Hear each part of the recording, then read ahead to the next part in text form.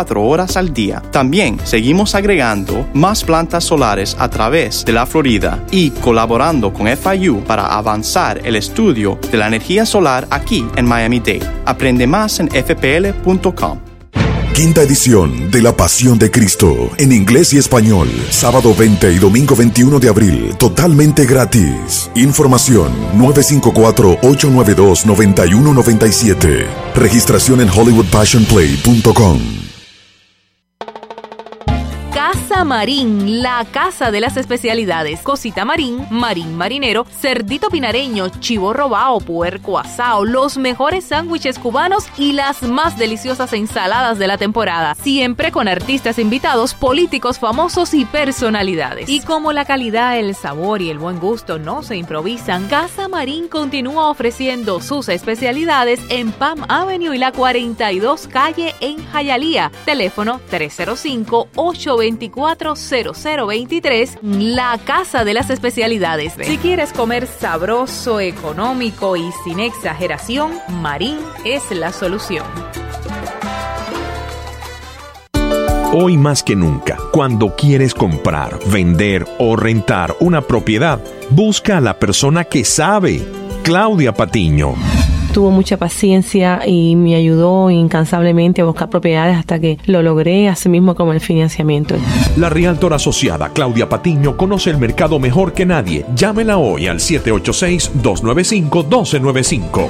Quiero darle las gracias a la señora Claudia Patiño por haber vendido mi apartamento. Este es tu momento, así que llama a Claudia Patiño hoy. 786-295-1295. 786-295-1295. Claudia Patiño, su realtor de confianza asociada con Real Estate Teammates. This is WWFE, 670 AM, Miami. La Poderosa 670 se complace en presentar a María Laria Bajo el Sol. Entrevistas, comentarios y participación de los oyentes al 305-541-9933. Con ustedes, María Laria. María Laria. María Laria. María Laria.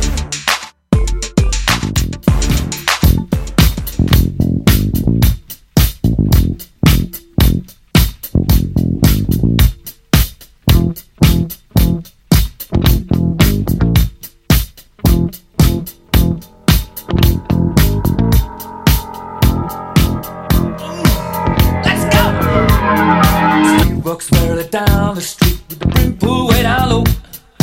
Ain't no sound but the sound of his feet. Machine guns ready to go. Are you ready? Hey, are you ready for this? Are you hanging on the edge of your seat? Out of the doorway, the bullets rip to the sound of the beat. Yeah. Another one bites the dust. Another one bites the dust.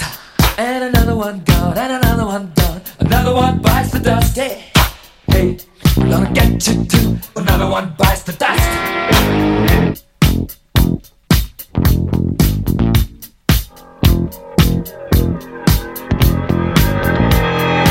How do you think I'm gonna get along without you when you're gone?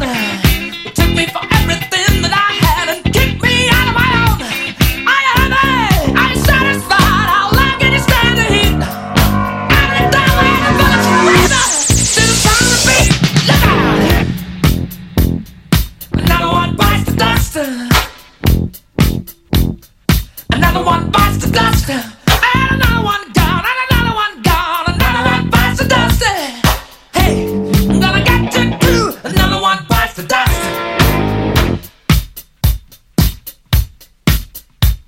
Hey!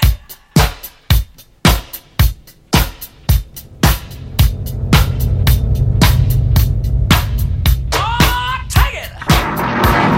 Dust!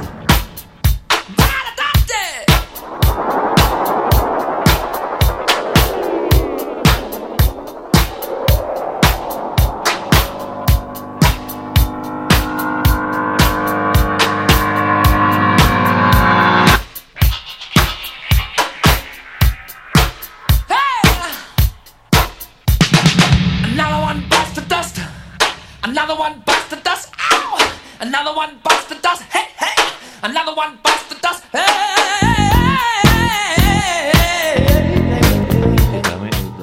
Bienvenidos a María Laria Bajo el Sol. Estoy aquí con Jorge Luis Barbas. ¿Cómo estás?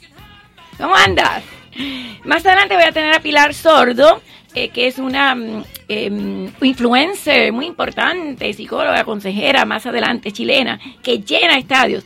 Ahora estoy con el doctor Alfredo Melgar y más adelante también voy a tener un cantante, que fue así de última hora. Pero bueno, doctor Melgar, voy a hablar un poquito en lo que nos conectamos con Juan Antonio Blanco, que es el designado nuevo director ejecutivo de la Fundación para los Derechos Humanos en Cuba. Era un funcionario cubano que desertó y ahora está a cargo de defender derechos humanos desde acá. Pero hay una información que usted me mandó, Melgar, que 15 médicos palestinos llegaron a Venezuela invitados por el régimen de Nicolás Maduro, que ya realmente no es presidente, para, entre comillas, apoyar en las labores de hospitales locales. El ministro de Salud venezolano recibió a los doctores palestinos a su llegada al aeropuerto y explicó que llegaron como parte de la cooperación bilateral entre Venezuela y los palestinos. Los doctores que llegaron son cirujanos, traumatólogos, anestesiólogos y ginecólogos, pero según el ministro de Salud, los doctores ayudarán a realizar intervenciones quirúrgicas a más de 600 personas en 4 hospitales del país. Además, la delegación llegó con algunos insumos. Usted sabe que hace poquito también salió una información que murieron 15 bebés recién nacidos en Venezuela. ¿Y esto de los palestinos qué es, Alfredo? Sí. Todo el mundo estaba muy asustado con esto y la denuncia sale del presidente de los residentes de un hospital en Vargas, el hospital de Vargas y en Caracas, donde están denunciando que estos médicos palestinos están entrando a los hospitales a hacer procedimientos quirúrgicos sin haber probado realmente dónde estudiaron, qué tipo de médicos son, dónde está su documentación, el proceso de reválida, que hay que homologar los títulos. Estos médicos han llegado en un contrato donde Maduro con esta sociedad palestina ha llegado a un acuerdo que por supuesto siempre detrás hay algún interés que no es humanitario, que no es de dar atención médica, María. Pasó con los médicos cubanos, ahora está pasando con estos médicos palestinos. Se ha denunciado que hay un intercambio de médicos y detrás puede haber un interés de Palestina de extraer algunos diamantes de Venezuela. Ya estamos llegando a algún lado. Siempre hay más, hay detrás. Siempre hay 3 historias, la de una parte, la de la otra parte y la verdad. Correcto. Como pasó con Cuba, como pasó con los médicos cubanos, los desposeídos, la gente pobre de Venezuela, de los barrios de Libertadores, de los barrios estos marginales, donde tuvieron que traer los médicos cubanos para que atendieran a esa población. Al final siempre era una mentira porque habían 2 grandes motivaciones. Primero, económica, financiera, y segunda, política. Pasó con Cuba, en el caso de Cuba la motivación era por supuesto en las condiciones que está Venezuela, una penetración política donde prácticamente la inteligencia cubana se ha apropiado de las Fuerzas Armadas y de todos los cuerpos represivos de Venezuela. Y en segundo lugar, para Cuba, para el régimen de La Habana fue un oxígeno tremendo porque el petróleo, los 30,000 barriles de eso de petróleo que le estaban dando. Sin eso, Cuba, después que ya la Unión Soviética retiró toda su financiación y su subsidio, no hubiera sido adelante. Pero ¿qué hacía Cuba? Cuba revendía. Correcto. Y todavía revende, aunque la producción de barriles en Venezuela ha bajado drásticamente. Correcto. Venezuela, un país en crisis total, le estaba regalando el petróleo a Cuba. Ahora con los palestinos es lo mismo. Le llevan estos médicos que no se ha probado dónde está su documentación, que no hablan el idioma, porque no hablan español, a hacer cirugía, sobre todo en niños, porque como leíste... ¿Cómo se van a entender? Pregunte. ¿Cómo se van a entender? ¿Es una cirugía? Hay forma de entenderse, se puede usar un banco telefónico, por ejemplo aquí en hospitales de Estados Unidos donde hay médicos de otros países usan traductores que no pueden ser cualquiera, no puede ser la que pasa por allí, eso viola la ley de privacidad. Hay que usar bancos telefónicos ya establecidos donde el paciente llama a un centro, ese centro traduce, después el médico le contesta, pero bueno, eso crea... ¿Una cirugía, doctor Melgar? Sí, van a hacer cirugías en niños, cirugías en adultos y obstetricia, ginecobstetricia, mujeres embarazadas. Esto es un peligro tremendo y lo ha denunciado este presidente de la Sociedad de Residentes de Venezuela diciendo, esto es un peligro tremendo, mi obligación como médico venezolano es alertar a la población que tengan extremos cuidado con unos médicos que no se sabe de dónde salieron, que los trajeron en un avión arriba, este es su hospital. No solamente eso, lo que van a ganar estos médicos está por encima, muy por encima de lo que gana un médico venezolano, nacido allí, que estudió allí, que pasó sus exámenes y que ejerce en Venezuela. Es cierto que a Venezuela se le han ido una cantidad de profesionales tremendos, como a Cuba. A Cuba se le fue un talento tremendo en lo que es la medicina, no solamente la medicina en todo, pero bueno, estamos hablando del tema este. A Venezuela se calcula que se han ido más de 20.000 médicos en los 3 millones de venezolanos que andan por el mundo. Esto, por supuesto, le ha causado un tremendo daño, pero como consecuencia del mismo desastre que hay en el sistema de salud. Y lo otro que argumentan los médicos venezolanos es, bueno, usted está trayendo médicos palestinos que no hablan español, que no han homologado, que no han probado nada, y nosotros que estamos aquí, que no tenemos insumos médicos, que se está muriendo la gente en los hospitales, sin medicamentos, sin equipos, sin suturas, sin alcohol, sin anestesia. Dios mío. Y entonces no dejan entrar esa ayuda o queman los camiones en el trayecto, que eso es lo que nosotros necesitamos. Los médicos están diciendo, nosotros no necesitamos médicos de otros lugares, somos suficientes para atender a nuestra población. Lo que no tenemos es con qué. No tenemos con qué, los hospitales están devastados. Cuando yo fui en los años 90 a Caracas, que hubo un intercambio allí en médico y presentamos ponencia, los médicos venezolanos que fueron allí eran excelentes. El Hospital Universitario de Caracas tenía de todo, profesores, equipos, salones, residentes, de todo. Han destruido un sistema de salud excelente para entonces llevarlo a la ruina y tener que importar médicos de otros países que le están pagando el doble o el triple de un médico venezolano, y que es un tremendo peligro, porque no es solamente que van a atender a esos pacientes, es que van a hacer intervenciones quirúrgicas, le están poniendo anestesia para una operación. Esto es extremadamente peligroso y me parece muy bien que hacer una denuncia internacional, sobre todo dirigida a los venezolanos, que esto no se puede pasar por alto, que los diamantes no se pueden intercambiar por médicos porque la población es la que está en riesgo. Dios mío, esto es increíble. Y el otro día yo tengo un audio que estaba intentando pasar, pero no he podido, de que unos bebés recién nacidos por el apagón terrible que sucedió, que yo también tenía un audio de una persona que estaba en una de las plantas eléctricas diciendo que era falta de mantenimiento y puro descuido y negligencia, y era principalmente para que ellos no tuvieran información, para que no se supiera. Bueno, por esa falta de electricidad, doctor Melgar, 16 bebés recién nacidos han muerto, además de todos los demás que habían muerto, ya sabe usted, por falta de leche, como en Cuba, que los bebés no tienen leche. Los que más sufren en estos apagones, cuando no hay energía eléctrica, son los recién nacidos, que están en las incubadoras, y también los pacientes que están en terapia intensiva. ¿Por qué? Porque están intubados.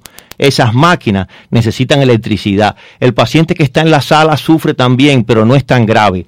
Lo más grave es la sala de maternidad y la sala de terapia intensiva, donde hay equipo que si no hay un generador en un hospital que pueda suplir esa electricidad, esos pacientes mueren. Bueno, le voy a pedir permiso, doctor Melgar, porque estamos en comunicación con Juan Antonio Blanco, que es el designado nuevo director ejecutivo de la Fundación para los Derechos Humanos en Cuba. Y voy a dar un poquito de recapitulación.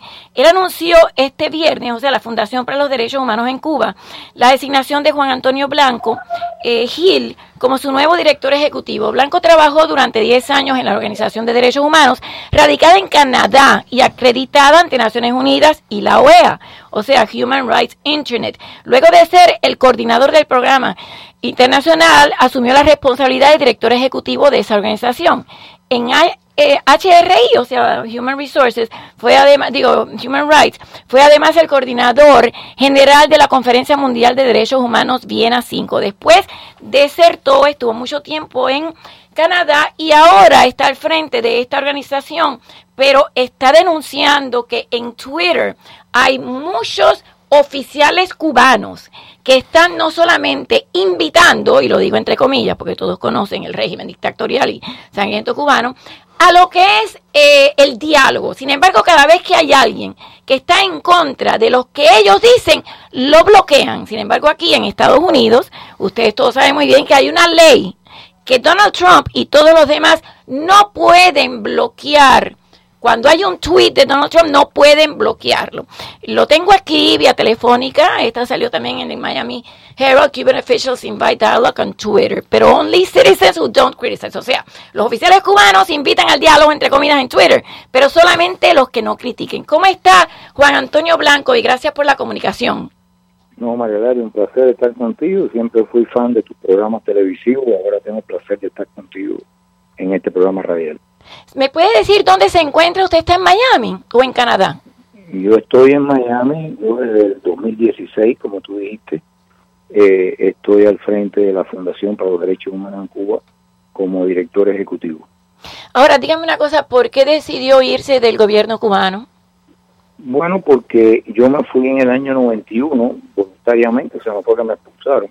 Eso me imagino que muchas veces se arrepintieron de haberme expulsado antes.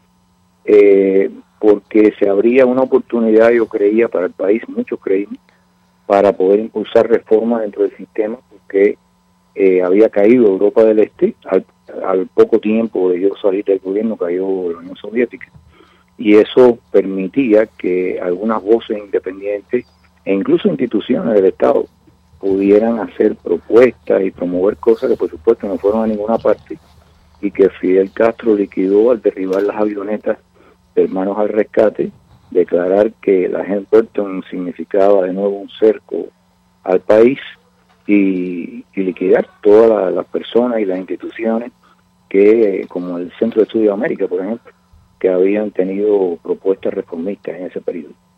Hábleme un poquito sobre esta supuesta guerra en Twitter, que nuevamente es dictatorial, como todo lo cubano, donde hay muchas personas que han sido bloqueadas, por ejemplo, uno de ellos por Cabañas, otro por Miguel Díaz-Canel, uno de ellos de apellido Silva fue bloqueado por disentir. Hábleme un poquito sobre este supuesto diálogo, que obviamente sabiendo que el gobierno cubano no dialoga solamente con ellos mismos. Cuénteme un poquito. Bueno, el problema es, lo primero que salta a la vista es la ignorancia que ellos tienen sobre la lógica de las nuevas tecnologías. Las nuevas tecnologías no pueden ser amordazadas.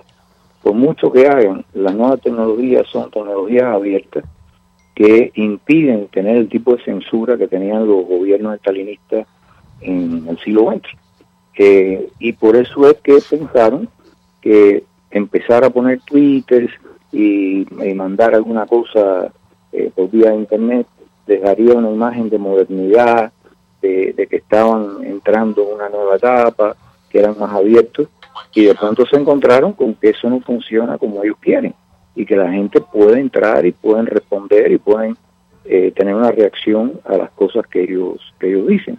Y la única posibilidad de que ellos se protejan frente a eso es de nuevo ejercer de forma totalitaria su autoridad, bloqueando las entradas de otras personas que libremente opinan. Hay que ver que, por ejemplo, pongamos eso en perspectiva con el último proceso de la supuesta nueva constitución y el diálogo, las discusiones en torno a la constitución. En Cuba, cada vez que ellos dicen van a consultar al pueblo, ¿quién controla los micrófonos? ¿Pero qué constitución? Si ahí no hay Estado de Derecho, exacto, por favor.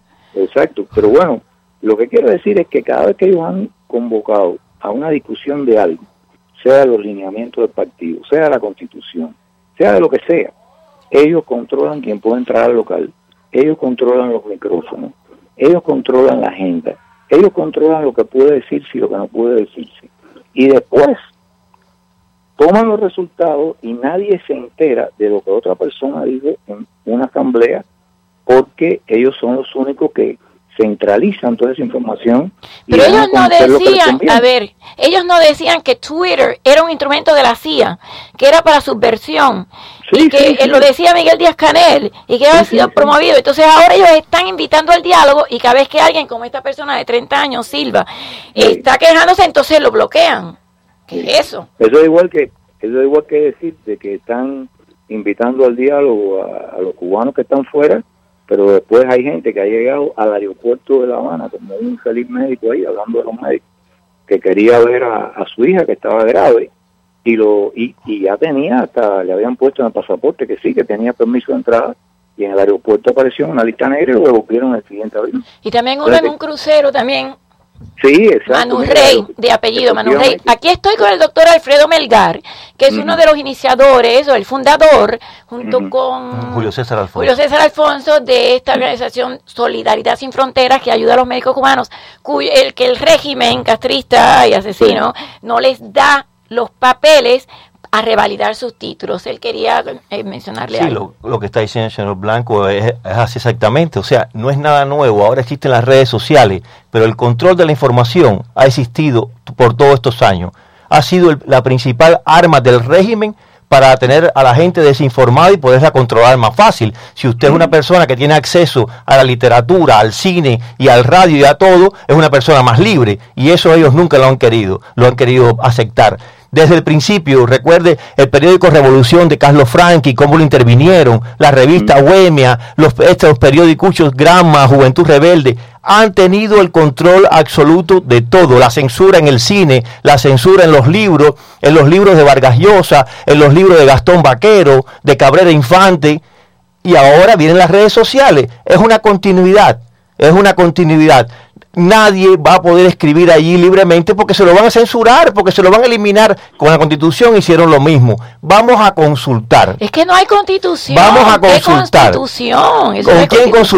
¿Con quién consultaron? Dice que el 80 y no sé cuánto % del pueblo votó a favor de los cambios estos.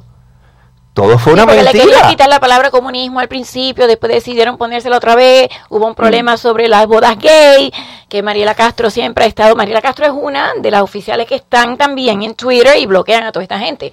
¿Qué dice usted, Juan Antonio, sobre lo que está diciendo el doctor Melgar? No, es que eso es exactamente como él lo describe. Igual yo estaba viendo el programa y todo lo que él dijo, además lo endoso, todo lo que él dijo anteriormente en cuanto a los médicos y los médicos en las misiones estas, que es realmente una trata de esclavos. Es increíble que ahora estén trayendo médicos aprobada por la Organización Panamericana de la Salud. Sí, claro. Bueno, es que la Organización Panamericana de la Salud, a la que, como usted sabe, hay un pleito andando de médicos que estuvieron en Brasil. La Organización Panamericana de la Salud, médicos. La Organización Panamericana de la Salud tuvo un grupo de altos funcionarios bajo la dirección de un cubano que convirtieron en Pajo, en la Organización Panamericana de la Salud, en el director y coordinador para el programa médico. Un hombre que tiene una larga trayectoria en la inteligencia cubana. Correcto. Y que lo mandaron a coordinar ese programa. Y existen cintas que nosotros disponemos de ellas grabadas, donde el gobierno de Brasil, elementos del gobierno de Brasil, en nombre de la presidenta Dilma Rousseff, conspiran, literalmente subrayo la palabra, conspiran contra ministros y leyes brasileñas para ver cómo se los saltaban para poder poner el programa Mais Médicos en funciones, que era anticonstitucional. Correcto. Y era contra lo que establecía el Ministerio del Trabajo de Brasil. Pero ahora se sienten traicionados por Jair Bolsonaro también, porque no han podido revalidar y están ahí en limbo. Están en el limbo. Se sigue intentando pasar la ley de aquí en Estados Unidos y también en España. Sí, claro, es difícil, hay oposición. La del parol de médicos quieren reanudarla. No se ha podido reanudar, y allá en Brasil estamos también trabajando a ver si los ayudan, poniendo presión a través de diferentes grupos que tienen contactos en Brasil con el presidente Bolsonaro. Él tuvo sus problemas de salud, pero tampoco se ha ocupado de darle la ayuda que necesitan esos médicos que rompieron con la misión, que le están ofreciendo volver, pero que saben el precio que va a pagar un traidor. Algunos han vuelto. Sí, pero ahí mismo salió el video de uno de los que regresó, no en este grupo, anteriormente, cuando regresó todo fue una mentira. Le quitaron el carnet de identidad, lo botaron del policlínico. Eso siempre pasa con los deportistas. ¿Te acuerdas de deportistas olímpicos también en Brasil que regresaron? Creo que eran luchadores, eran boxeadores, y también le quitaron la forma de sustento. Entonces, volviendo al tema que estaba hablando el señor Blanco, esto es lo que quiere mostrar el régimen, por ejemplo, cuando abre un Twitter, una red social, cierta apertura. Mira, vamos a dar la posibilidad de que comenten del tema de que hablen, con la falsa constitución, vamos a dar la posibilidad de que discutan. Es dar la imagen a Europa y a América Latina de que hay una cierta apertura con Díaz Canel. Pero yo lo que no entiendo es, la Comunidad Europea ha reconocido ya a Juan Guaidó. ¿Y por qué en Cuba no se hace lo mismo? A ver, dígame usted, Juan Antonio Blanco, que usted fue parte del gobierno hasta que desertó en el 91. Explíqueme un momento. O sea, ahora usted está luchando. ¿Cómo es posible que no se haya hecho lo mismo en Cuba cuando en Venezuela lleva nada más que 20 años? Y ya medio mundo ha reconocido a Juan Guaidó, incluyendo la Comunidad Europea. No así con Cuba. Bueno, el problema es que el asunto de Cuba, que como usted sabe es una pesadilla que dura 60 años, comenzó con una gran aceptación internacional y se consolidó en el poder después de los acuerdos entre Khrushchev y Kennedy, de dejar a Cuba tal y como fuera, cuando la retirada de los cohetes. Entonces eso fue como una especie de pacto a espaldas del pueblo cubano que aceptó el mundo entero, y a partir de ahí ha habido gobiernos de izquierda, gobiernos conservadores que han tenido posiciones más cercanas o más de denuncia de Cuba, pero bueno, no ha habido una situación. Ahora, yo creo que estamos entrando en una fase nueva, María Laria, porque la presencia militar y de inteligencia de Cuba, la maquinaria colonial en ese lugar que yo llamo Cubazuela, para controlar aquel país y controlar sus recursos, es tan evidente y hay tanto involucramiento en los colectivos, los grupos más siniestros que tiene el Maduro, el régimen de Maduro, que hay una repulsa que va creciendo a eso.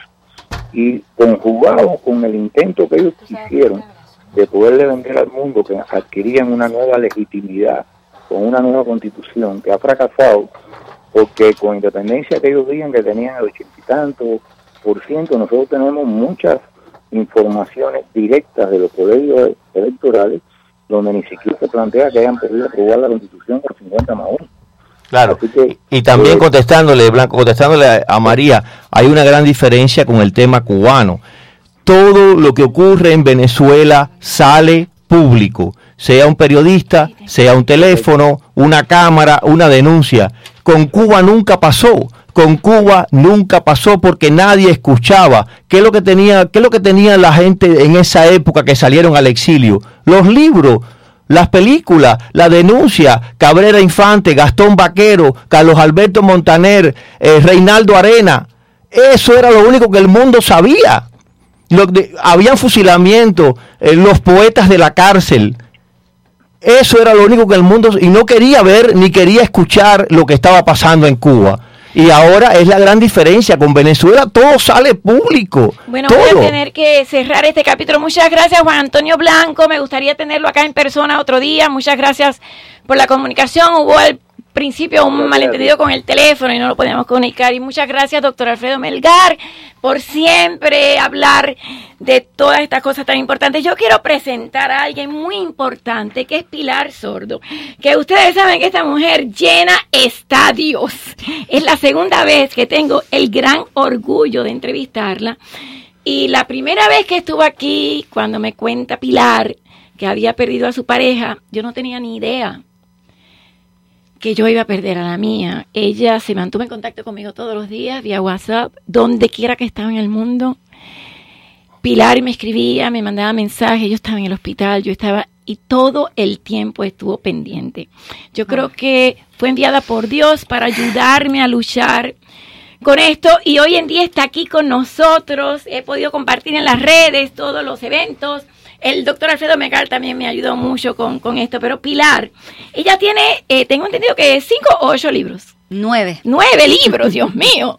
La conferencia se llama Educar para Sentir, Sentir para Vivir. Es en el Teatro Manuel Artime, martes 12 y miércoles 13 de marzo a las 8:30. Y aquí está Erwin Pérez, que nunca quiere salir al aire, pero este hombre tiene un programa, él es buenísimo también al aire. Muchas gracias, Pilarica, ¿cómo estás? Muy contenta de volverte a ver antes que cualquier cosa. Gracias por tus palabras, además. Intenté acompañar, eso es todo lo que hice. Lo hiciste, cada vez que yo estaba en el hospital, cada vez tengo doctores como el doctor Melgar, como el doctor Infante, pero ella siempre me dejaba estos voicemails diciéndome, no te dejes vencer, cómo está todo, y yo no la conocía, y ella me ayudó en este duelo que todavía estoy pasando. Por supuesto. Estoy de pie.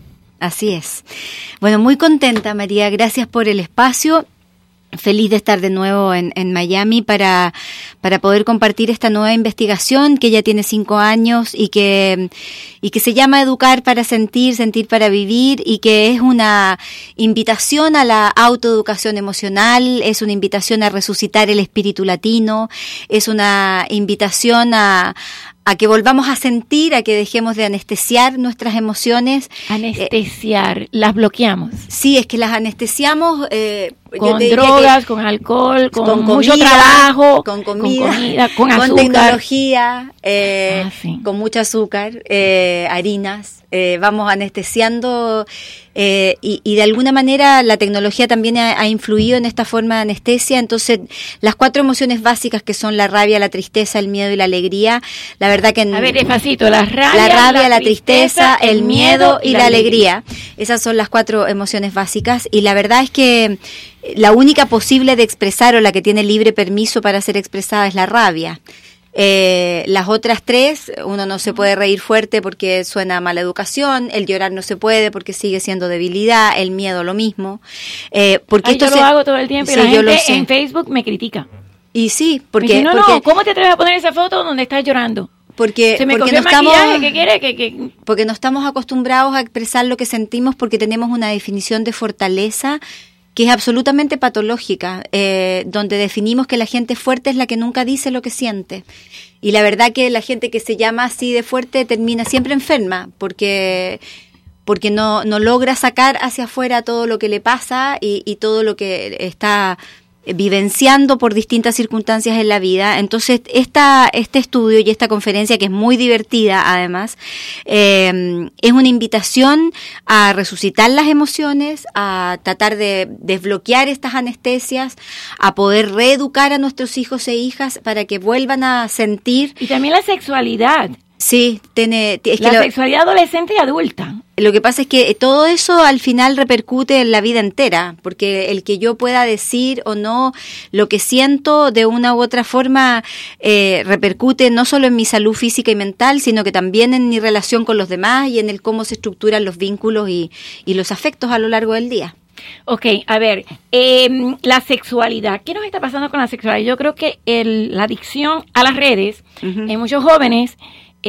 está demostrado que los millennials tienen menos relaciones sexuales que nuestra generación, porque en un segundo tienen un porn site, tienen un site pornográfico y ahí inmediatamente alcanzan un orgasmo, y después cuando tienen una pareja... Tienen que tener máximo rendimiento, digamos, en una sola vez. Bueno, de hecho, por algo esa edad, la de los 20 y tantos a los 30 y tantos, es la mayor consumidora de Viagra. También. Cosa que se podría suponer que ese tipo de medicamento se creó para hombres mayores, digamos. Como hay una exigencia súper alta de rendimiento sexual, la están consumiendo muchos hombres. Para tener más, sin estar indicado para ellos. Exactamente, porque tienen que ser óptimos en un solo evento, digamos, y como no se pueden garantizar eso, porque hay veces que, no sé, no conocen a la pareja o no tengo idea, objetivamente se altera el tema. Yo creo que también nos estamos anestesiando en términos eróticos. Creo que por un lado está toda esta cosa del ciberacoso y de la hipersexualidad, de la pornografía y de la búsqueda de internet y toda esta red espantosa, pero también en lo privado está costando cada vez más tener intimidad, unir la sexualidad con lo afectivo y porque que no sea solo de rendimiento. Exactamente. Todo es por Skype. Y entonces cuando un chico, porque conozco muchos chicos, amigos míos, que están en el gym y son preciosos, y me dice, mira, quiero invitar a esa muchacha, ¿cómo hago? Y sí, digo, y no saben. Tenemos un corte comercial.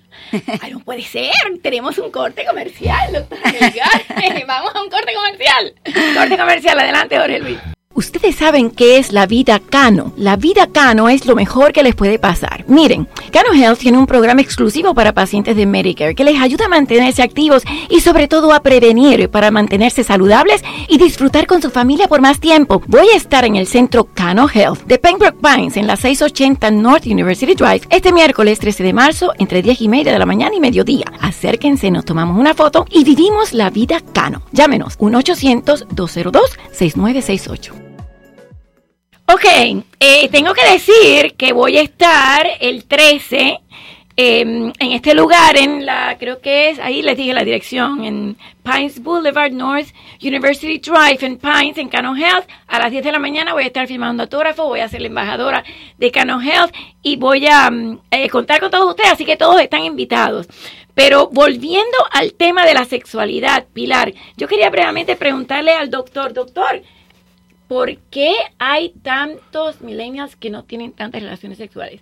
Tenemos razón, Pilar y yo, que es por las redes sociales. No, y lo que quería comentar, por ejemplo, que es absurdo que una persona joven esté tomando esas medicinas. Absolutamente. Que son medicamentos indicados cuando hay problema realmente de impotencia sexual. Una persona mayor con bajos niveles de testosterona, donde entonces ya necesita ayuda, o un diabético o un hipertenso de muchos años, donde entonces ya tiene una neuropatía y con dificultades sexuales. ¿Qué puede pasar con un joven que toma Viagra sin ser? Yo los he entrevistado y todos me dicen, no, me sube mucho, después tengo problemas en el corazón y me sube... Exactamente. Lo que yo he visto en el hospital son síntomas muy parecidos, por ejemplo, cuando usan marihuana.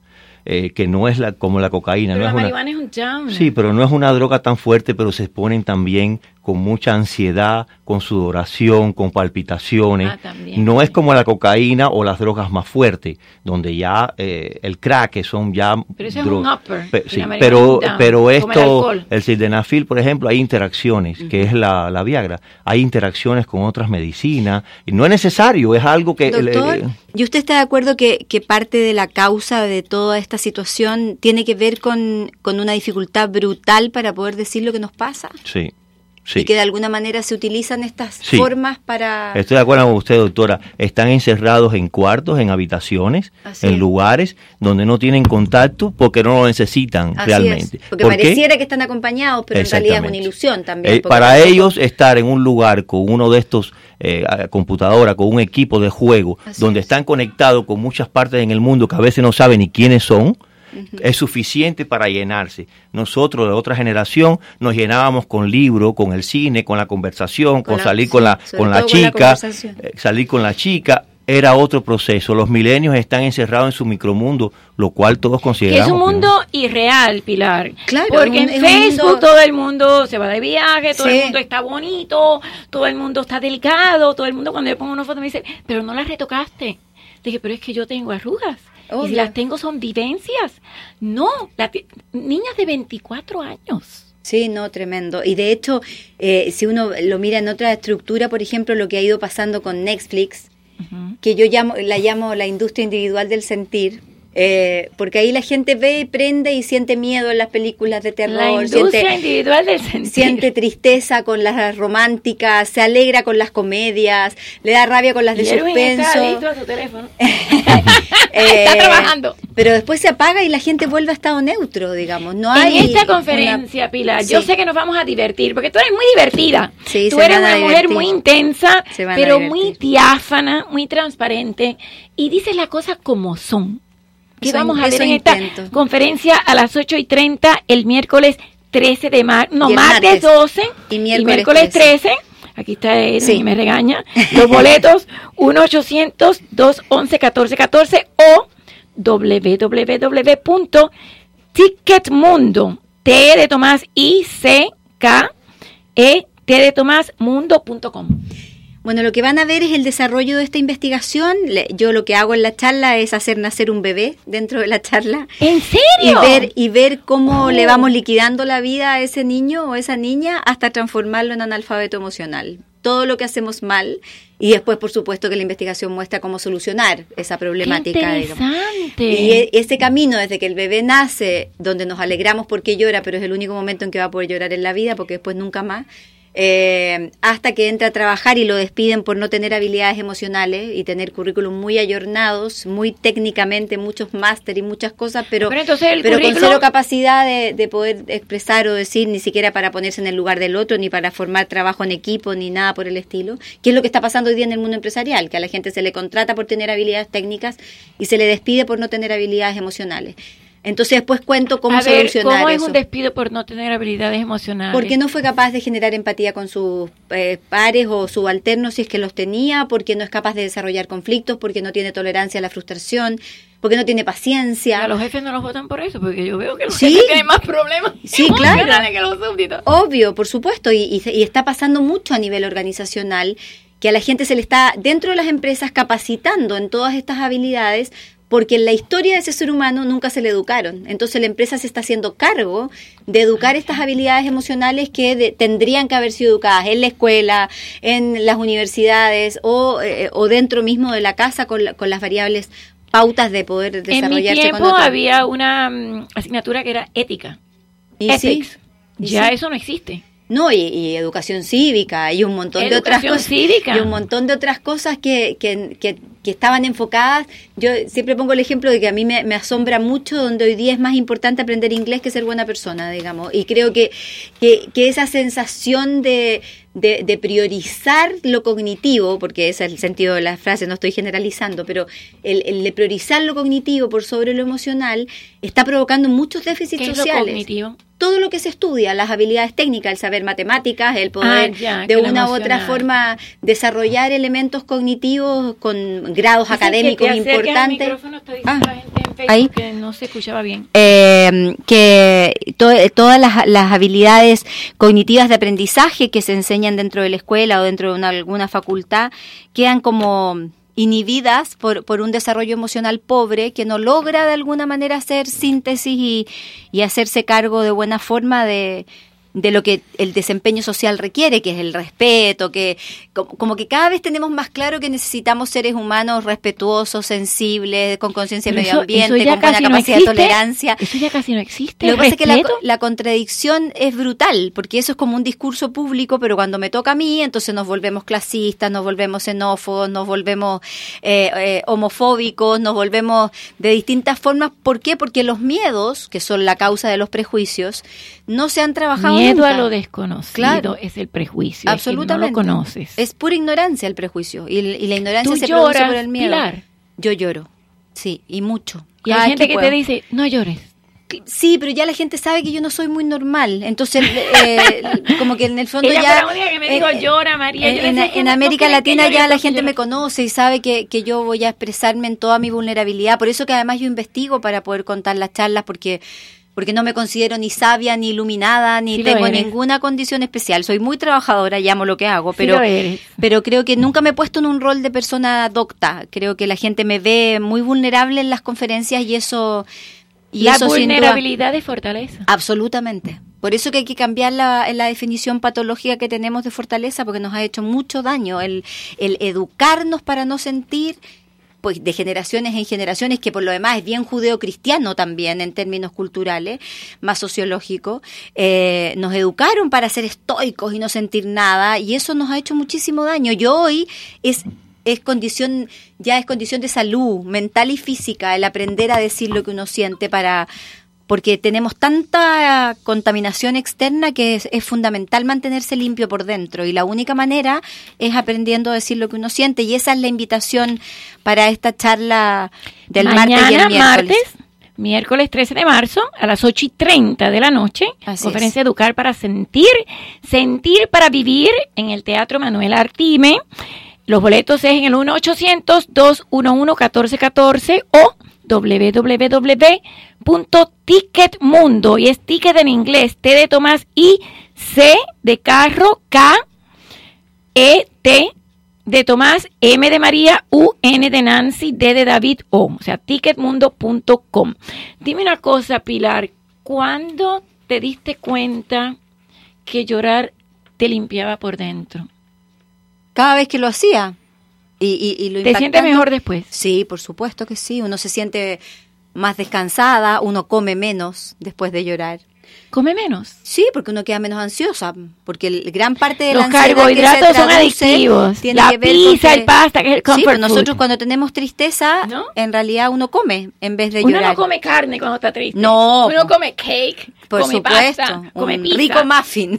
No, ¿verdad? Claro, lógico. Y eso tiene que ver justamente con que funciona la comida como ansiolítico y como como anestésico emocional. Ahora con la contraparte de que a la media hora vas a tener ganas de volver a comer, digamos. Y eso Claro, es lo que porque va la generando insulina los sube circuitos rápidamente. Esa, Sí. y te requiere más Y después baja y azúcar o te más da. harina. Bueno, al final el Correcto. azúcar y la harina es lo mismo. Pero sí creo que esta es una linda invitación, insisto, a recuperar el espíritu latino. Creo que si hay algo que nos caracteriza a los latinos es la emocionalidad y que la Nosotros hemos ido sí somos perdiendo. pasionales. Sí, pues lo hemos ido perdiendo con los años. Y creo- demostramos rabia y gritamos y Sí. entonces la gente nos dice, yo tengo un hermano psicólogo que no me dejaba ver a sus niños y me decía, si lo vas a ver no puedes mostrar emoción, no puedes hacer eso, pero es que esa soy yo. Obvio. No puedes gritar mucho porque yo me río muy fuerte cuando me río, igual que grito cuando lloro. Y es psicólogo, pero se casó con una anglosajona y vive por allá por el norte. y es estoico. Se anestesia, claro. Es que la verdad es que la anestesia emocional es bastante cómoda también, ¿no? Tiene pocos riesgos. Cómoda. Sí, porque uno está como parejita en la vida, pareciera que no te contactas con nada mucho, ni con la alegría, ni con el dolor, andas como en el término O medio. sea, la dinámica no sube ni baja, sino está Pero resulta que flatline. las máquinas, y el doctor en eso lo debe ver muy seguido, las máquinas que nos mantienen vivos, o sea, que están conectadas cuando uno está hospitalizado, indican que uno está vivo cuando la máquina sube y baja, digamos, y ahí y cuando Cuando la hay línea flatline, recta es porque uno ya se fue. Entonces, son opciones de vida. Hay gente que prefiere vivir como si estuviera muerta y hay gente que prefiere vivir la vida con todos los altos y bajos que ella tiene. Y esas opciones tienen costos y consecuencias propias de cada conducta. Y Pero la yo prefiero la tragedia- que sube y baja. Prefiero la vida que sube y baja y haberla vivido intensamente a sentir que era una línea recta, que me parece un aburrimiento espantoso, digamos. Por más que cuando estás baja no sabes cómo vas a salir. Sí, exactamente, pero siempre se sale. Y sube un poquito, y después baja otra vez, y después sube otro poco, y así sucesivamente. ¿Cuánto te tardó salir de la muerte de tu pareja? Como 3 años muy duros. 3 años. Sí. Y 3 años que me los permití en toda su magnitud, digamos. O sea, me permití sentir los 3 años, ya los 2 años, al año, ya la gente me retaba y me decía que cómo seguía todavía con tristeza, digamos, porque la gente te apura para estar bien cuando uno tiene un duelo. Totalmente. Porque así uno deja de molestar, supongo yo. Y pero me gritan y te dicen, pero levántate ya. Sí. Yo creo que es que tienen miedo al dolor. Sí, claro. Y no Tienen saben, miedo que tú lo expreses. además somos tan ineficientes emocionalmente que tampoco la gente sabe cómo ayudar.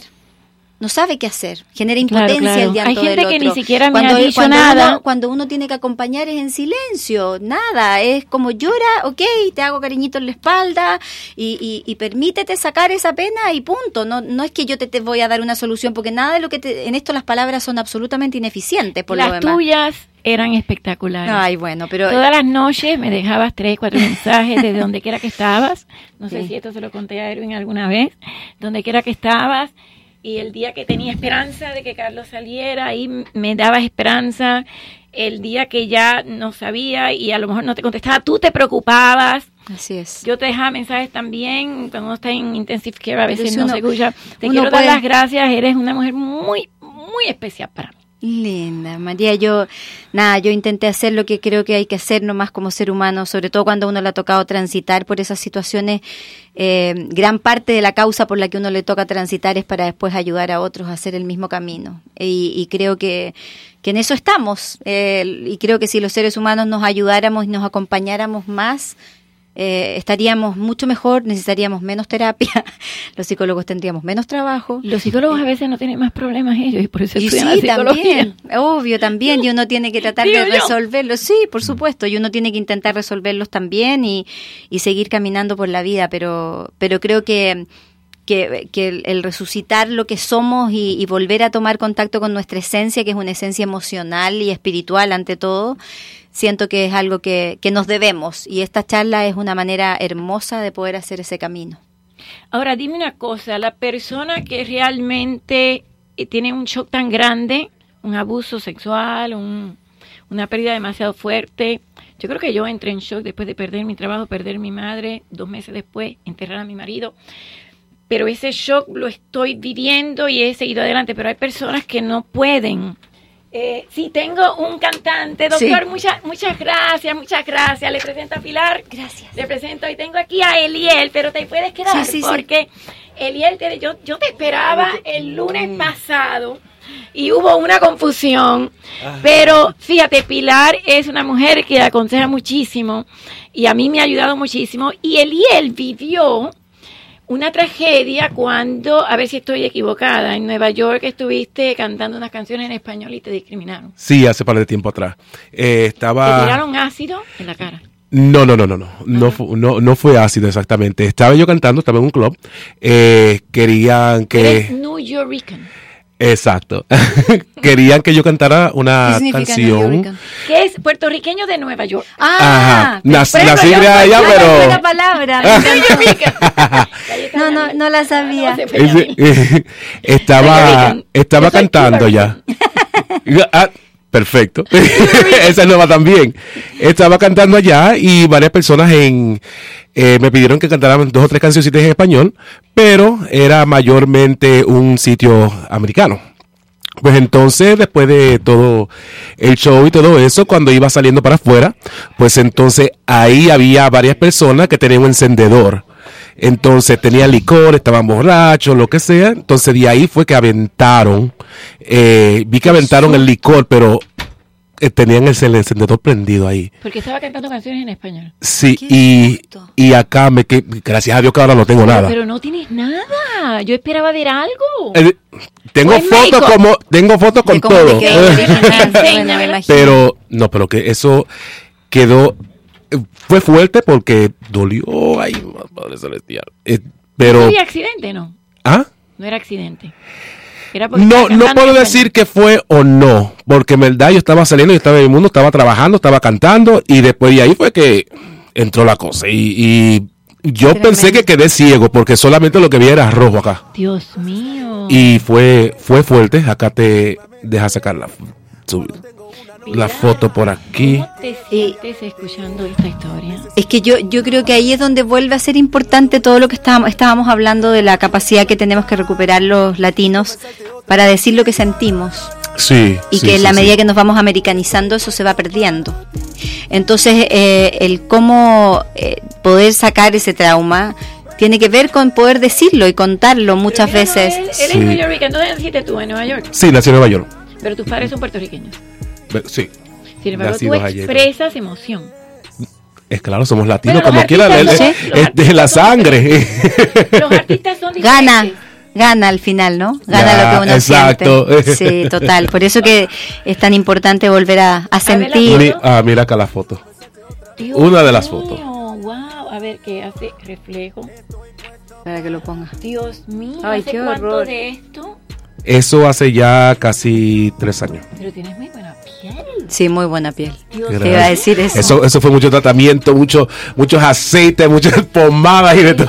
Todas las recetas de la abuela. Todas las recetas de la abuela, hojas y todo ahí pegada a la cara. Esa es otra cosa que es muy latina. En vez de ir a la farmacia, como la abuela, el paño, la papa, el tomate, todo puesto para cicatrizar. Sí, y la verdad. Fue desde acá abajo todo esto. No, me sentí destrozado, en verdad. ¿Qué te dio tristeza? Más dolor que nada, porque me sentí la falta de aceptación a los latinos. Sí. Tú sabes, entonces eso en verdad se una central mal.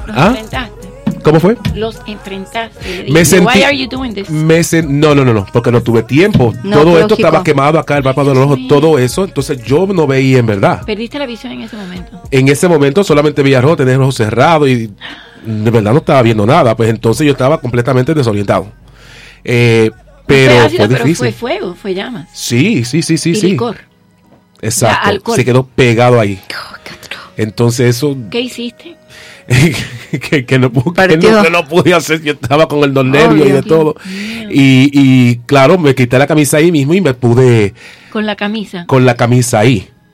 ¿Entiendes? Pero cuando me quité la camisa ahí, yo en verdad no sabía qué qué había pasado con la cara. Sentí el ardor, sentí el quemazón, pero entonces cuando me miré, ahí fue que yo caí en coma. Yo dije, no, espérate, ¿qué pasó conmigo? Seguir cantando, pero a ver, llamaron a la policía, arrestaron a estas personas responsables. No, porque en cuanto llegó y salió el amigo que estaba conmigo, pues entonces ya no estaban ahí. Se habían ido. Exacto. Pues entonces como de aquí a poco van a acusar a que él, ¿entiendes?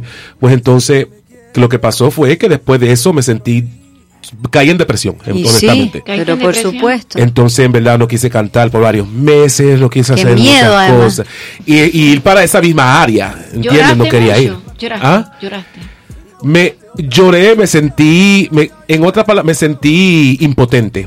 Esa es la palabra. Porque además es tan injusto, ¿no? Por la injusticia, entonces solamente por cantar varias canciones en español. ¿Tú eres nacido en Nueva York? Sí. Yo nací en Nueva York, nací y criado en Nueva York. Tú eres gringo, lo que pasa es que tienes padres puertorriqueños, que también es territorio americano, que son ciudadanos americanos de nacimiento. Exacto. Y aunque no lo fueran, digamos, da igual. Fue el caso de humanidad. Pero parece que la humanidad no va para ese lado, digamos.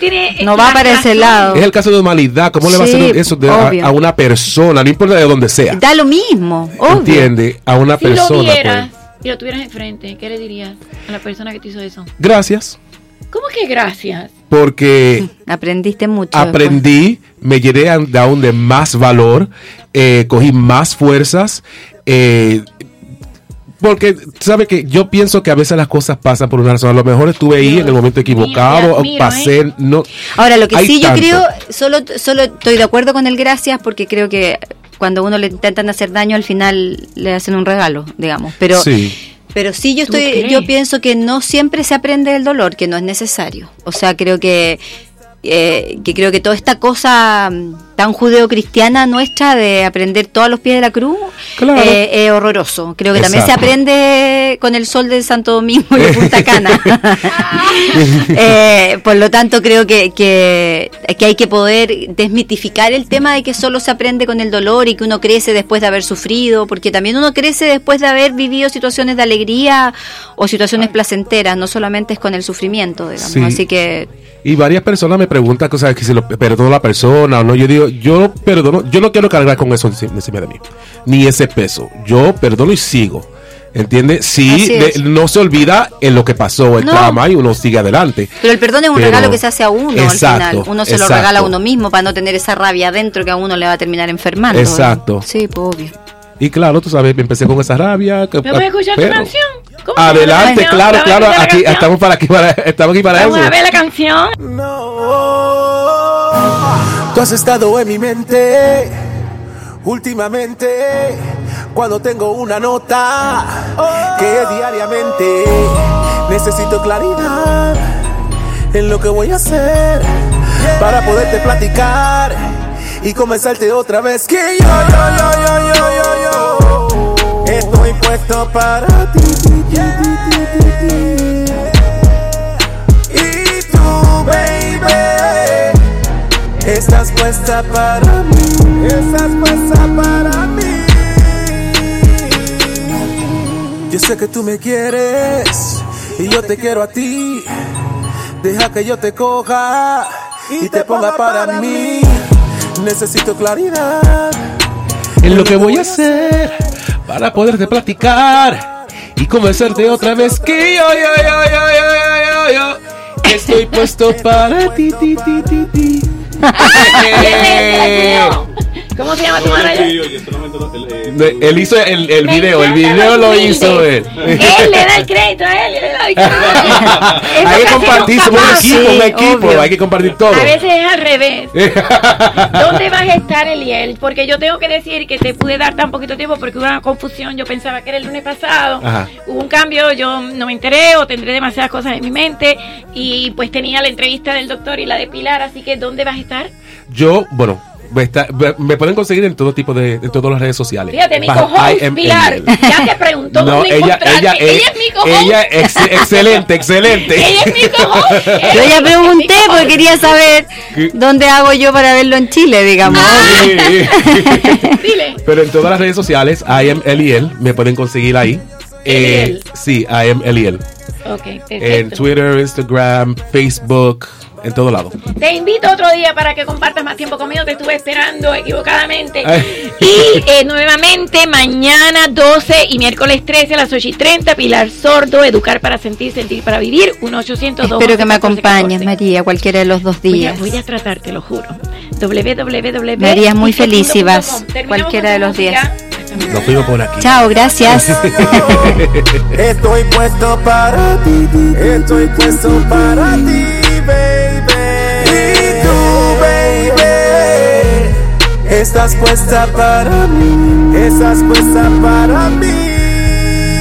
Oh, déjate amar. Atención beneficiarios de Medicare. Si reside en el área de Pembroke Pines, la Colonia Medical Center le invita este 18 de marzo a la reapertura de su centro médico ubicado en el 10181 de Pine Boulevard. Ahora más espacioso y completamente rediseñado. Acompáñenos a celebrar y descubra por qué todos eligen esta gran familia. Le esperamos. Disfrute de música en vivo, buen humor, rifas, almuerzo y transporte garantizado. La fiesta comienza a las 10 a.m. 305-823-3312. Disney on Ice presents Frozen. Elsa, do you want to build a snowman? Únete a Anna, Elsa y Olaf. Sé parte de toda la aventura.